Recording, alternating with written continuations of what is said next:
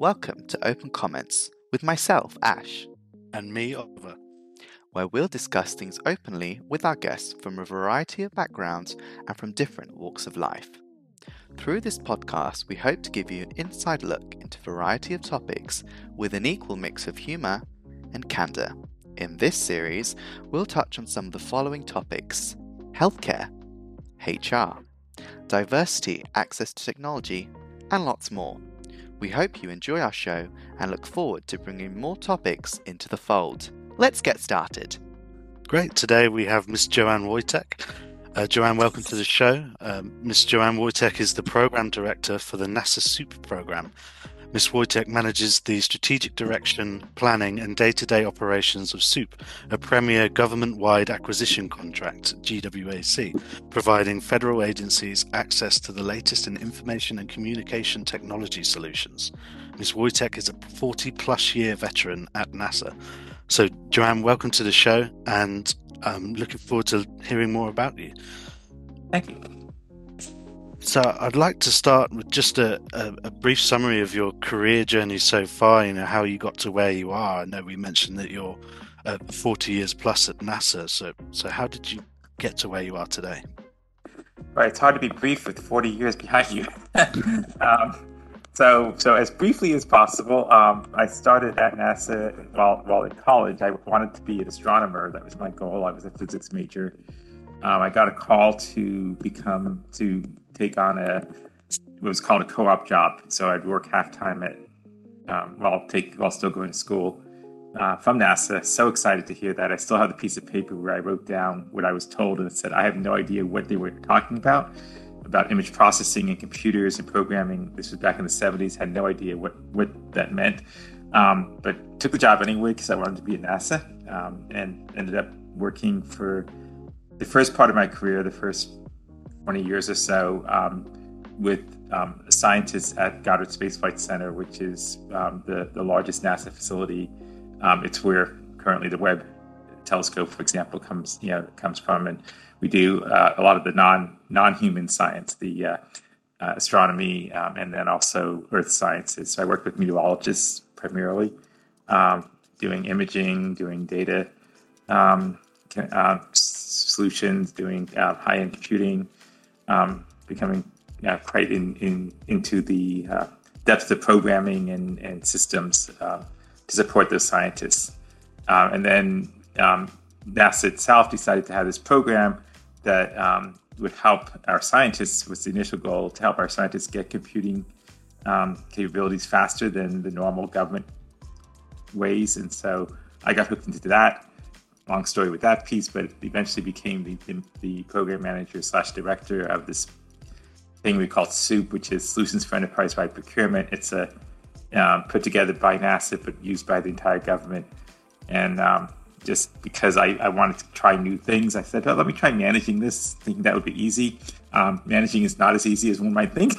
After about doing this, being manager since 99, I think about 10 years ago, I finally figured out how to be a pretty good manager. But as you talk about mentoring and learning, it's definitely been a learning experience to move from technical to manager to where I am now. That's great, thank you. Now, next question, can you touch on the ways in which you strategize effectively within your current role? Well, strategizing is something that is relatively new for me. That's one of the things I had to learn about. I just kind of did it all on my own. That was my career as a programmer. I just wrote programs and got things done. And then I became this manager of this huge program that became bigger and bigger. And I suddenly realized, I need to have some strategy to what I'm doing. And I will actually give a little plug to Open Group. And I'm on the board of the Open Group, and would hear about the strategic plans there and thought maybe I should have one of those. And then interestingly, as we're doing this podcast right now, today, I just started the next iteration process for mission and vision planning and that's a lot of strategy within our program. Something that I also didn't like for a long time, but learned how to embrace that need to have a plan for what we're doing, and a mission and vision can help do that. So So just got that started today with one of my staff, hopefully leading the way on the next iteration.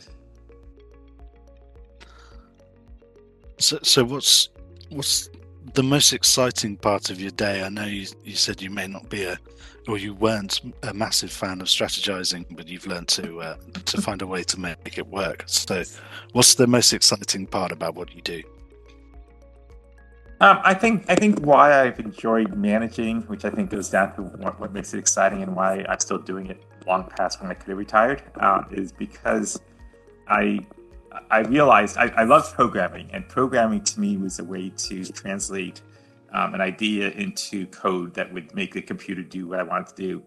When I was faced with management, I realized that maybe the fun thing there, the thing that was exciting that I learned to embrace, is I have to take ideas and not figure out how to get a computer to be coded, but figure out how to actually make myself change and work with people to help them answer the problems that they're facing, and how to deal with all these issues that come up when what is initially a 15-person staff and is now a 130-person staff. How do I change myself? How do I change how I operate?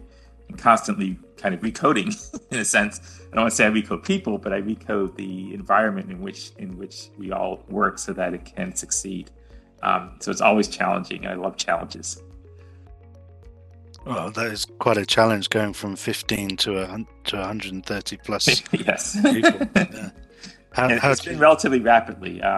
We've done that. That major growth has been just in the past 5 years. How do you even start to try and strategize, that kind of growth? How do you manage that? So, yeah, initially very badly, as any of my staff will tell you, who were with me back then, trying to figure out what that means to take a team and have it grow and change from a family environment. I was fortunate in having, I mentioned Open Group, which actually we mimic a lot of their size, and I have learned from them. I've actually learned a bit from my own my church that I was at back in. I remember going to some of the meetings there and thinking about how they were growing and trying to figure out what they were doing. So I look at examples of what others have done in terms of growth, and I'm not, I certainly did not have that experience to know how to do it on my own. I just knew that I liked solving problems. But then, what are the tools? Well, learning that there are others who are going through it and thinking about bringing in, one key part for me is bringing in experts in what they do, and having a good support and staff. Not trying to put it all on myself to become the, how do I grow this and make it work, but rather looking to others and saying, well, this person is good at this, and this person is good at that. Let me leverage what they bring to the table.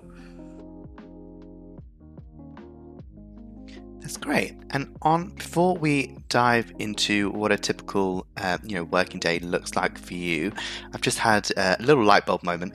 In terms of going back to problem solving, is there a particular, roadmap as such that you follow when you solve problems, or is it just that when a problem arises, you have steps to follow, or is it just you deal with them when they arise? If that makes sense. So, for better or worse, and my staff can tell you which way they feel, given which day it is. My technique is I'm a visionary. I tend to have ideas, and I throw them out there, and then I have to figure out how to work from that. So when a problem arises, I'm actually very good at coming up with an initial idea, initial concept, and it does mean that this is why I have to rely on others to help me, because I'm not an organized person who can take those ideas and say, these are the steps. But I'm very good at recognizing what the core of a problem is, and what my first thoughts of how that might be solved, bringing that to the table. And what I had to learn, this is why I was not very good at the beginning, was I would bring it to the table and say, now do this. And now I've learned, I bring it to the table and say, how can we do this, and how can it change, so that I can get feedback and get put people more involved than trying to be dictatorial about my ideas. But it is very much run through the visions that I have. Used to call them shower moments or walking moments when I'd be walking along saying, oh, that's how I'm going to fix this. Nice. And going on to the next question of what a typical working day looks like for you, I'd just like to say, just quickly, but it's been great, talking to you so far. I feel like your day probably encompasses so many different things. And as you've been touching on problem solving, what I like about that is not only the process, but as you say, it's like things come at different moments to you. So it's almost like it's an ever-growing process of how to deal with those problems. But as you say, bringing in your team into the fold as well. And that's such great advice as well. So thank you. That was just a bit of a caveat. But going on to what a typical working day looks like for you, would you like to take us through? Well, a typical day involves meetings, of course, but mostly now, and it certainly has changed in part because of the pandemic and being virtual, although we are getting a bit back to the office. When I'm in the office, there's a lot of the day is spent on almost immediate, either planned meetings or immediacy of somebody coming into my office and saying, "Just can I talk to you for a minute?" And spending time kind of putting those all in their places.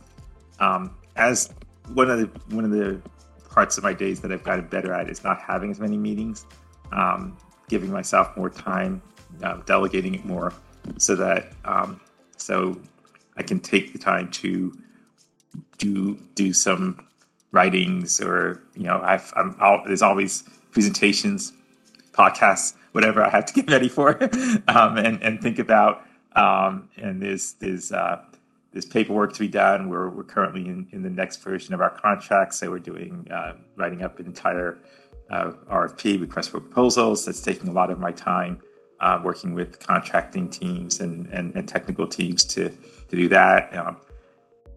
It's very broken up, and especially during the day.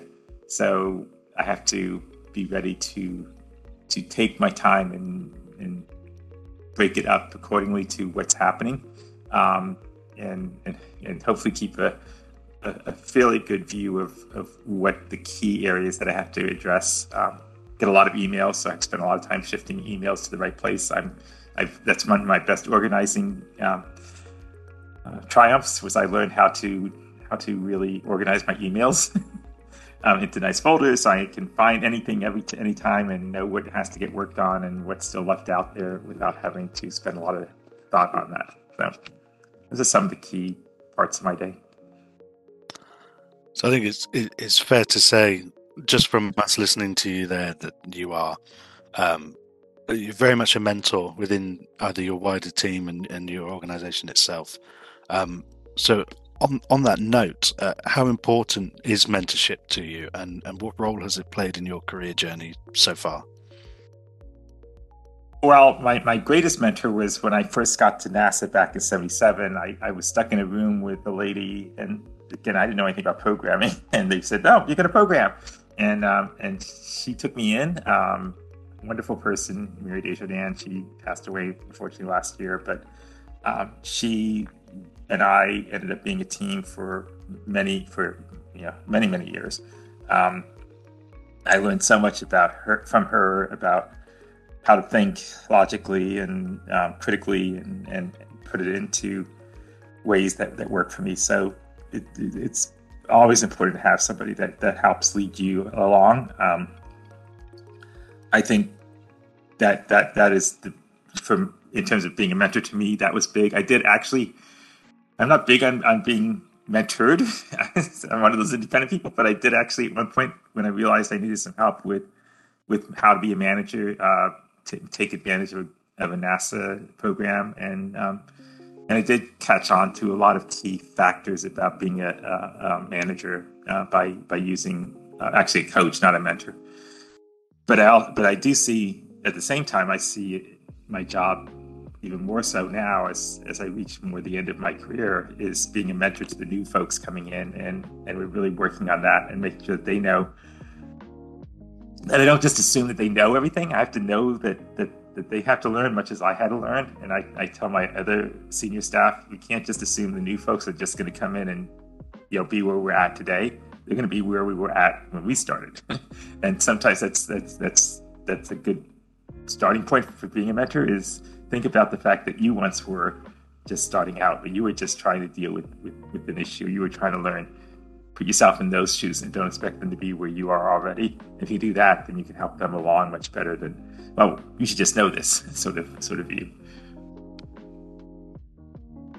There's a thing you mentioned earlier, it was before this question even, of when you started to become a mentor to other people, it went from, your directions went from do this to how can we do this? And I guess that's kind of been something you've learned over time, but I guess maybe that someone had an influence on you on your earlier stages of your career.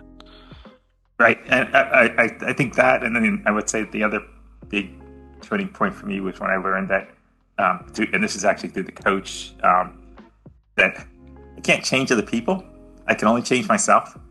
And recognizing that was a big light bulb for me, because I always thought, well, I'm just going to make everybody else be like me. And then I realized, no, I have to figure out how to work. I have to figure out how to change so I can work with other people. And that was a really big step in my evolving as I think what is considered a pretty good manager now. So you briefly touched on it earlier as well, of people that are just joining may not know what you know now, and it's a learning point, and there's something that you may have to teach people. So on that vein, is there any advice that you could either give to your younger self before starting in your role, or any graduates that are looking to get into your line of work? Well, if in terms of getting into my line of work, if you're going to be, I got two lines. So if you're going to the technical computing world, I think it's important to I probably in any case, even in management, if you're coming into it, be aware that you don't know everything. You may have come and taken your courses in college, and you may have this this strict way of this is how the world is, but the fact is the world is much more complicated, and requires agility and if you're going to really succeed. So be prepared to learn, be prepared to bring your ideas to the table also, and most important of all for me is ask questions. If I tell the staff all the time, I worry the most when I don't hear questions being asked. I don't worry if you ask a question, even if it's a real simple question. I worry if you don't ask that question.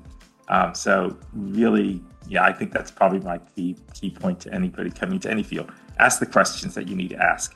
Don't be afraid that you're showing that you don't know something. You're actually showing you know something if you're asking a valid question. You're showing that you know what you don't know. And that actually goes back to my mentor. We always talked about the worst people are the people who don't know something. You want your staff to know they don't know something, so they know they can learn, so they know they can be mentored and grow. And that brings so much more richness to them and to the job and to the and to the rest of the staff if they can be that way.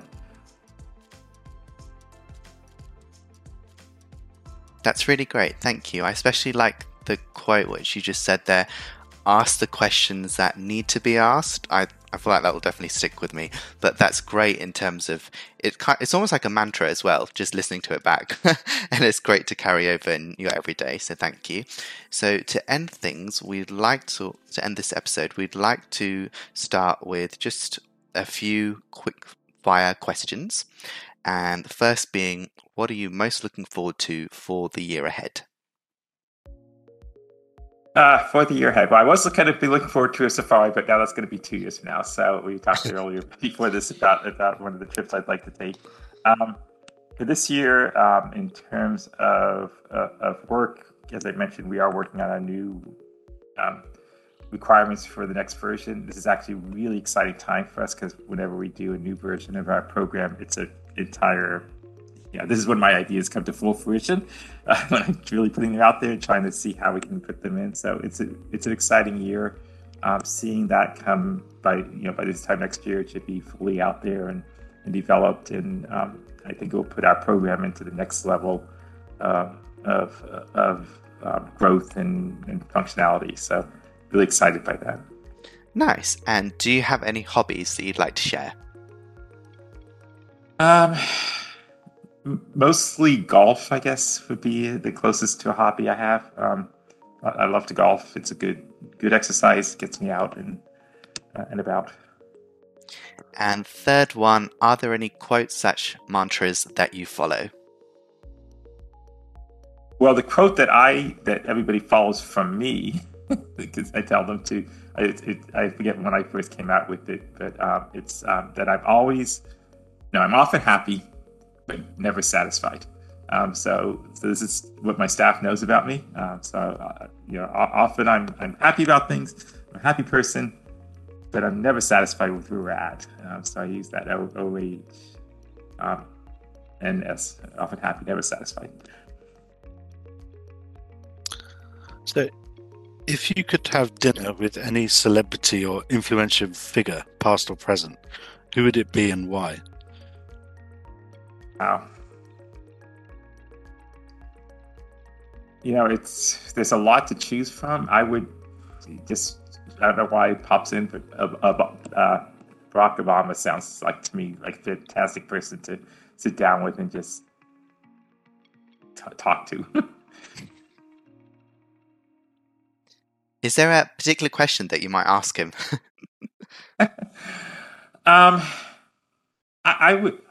don't know if I would have a specific direct question. I just think his story is so fascinating. Mm-hmm. I would want to, he'd be a great mentor. Somebody who could tell me what are things that helped him get past all the obstacles that he had to in such a magnificent way, and being such an amazing leader. Very. Would probably, at the end of it, I would probably just stumble like I'm doing now. Not quite sure what to say to him. I once met somebody very famous at the time, and he was my favorite author, and I remember just going, as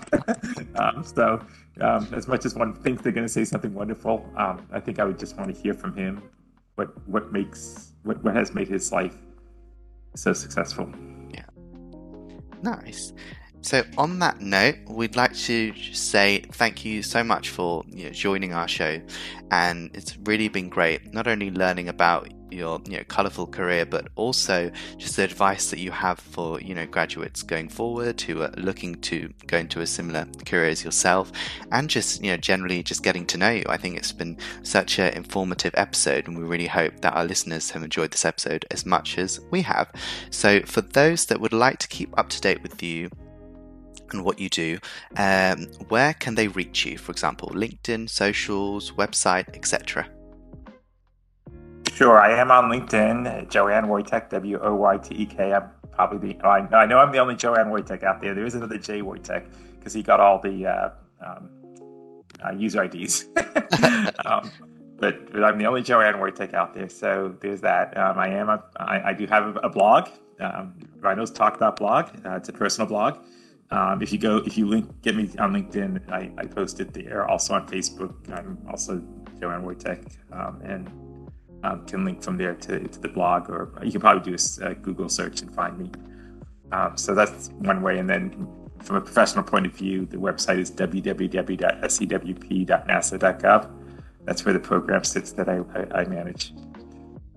That's great. Perfect. So thank you again for joining our show, and to all our listeners, we look forward to bringing more topics into the fold, and for now it's goodbye until next time. Thank you.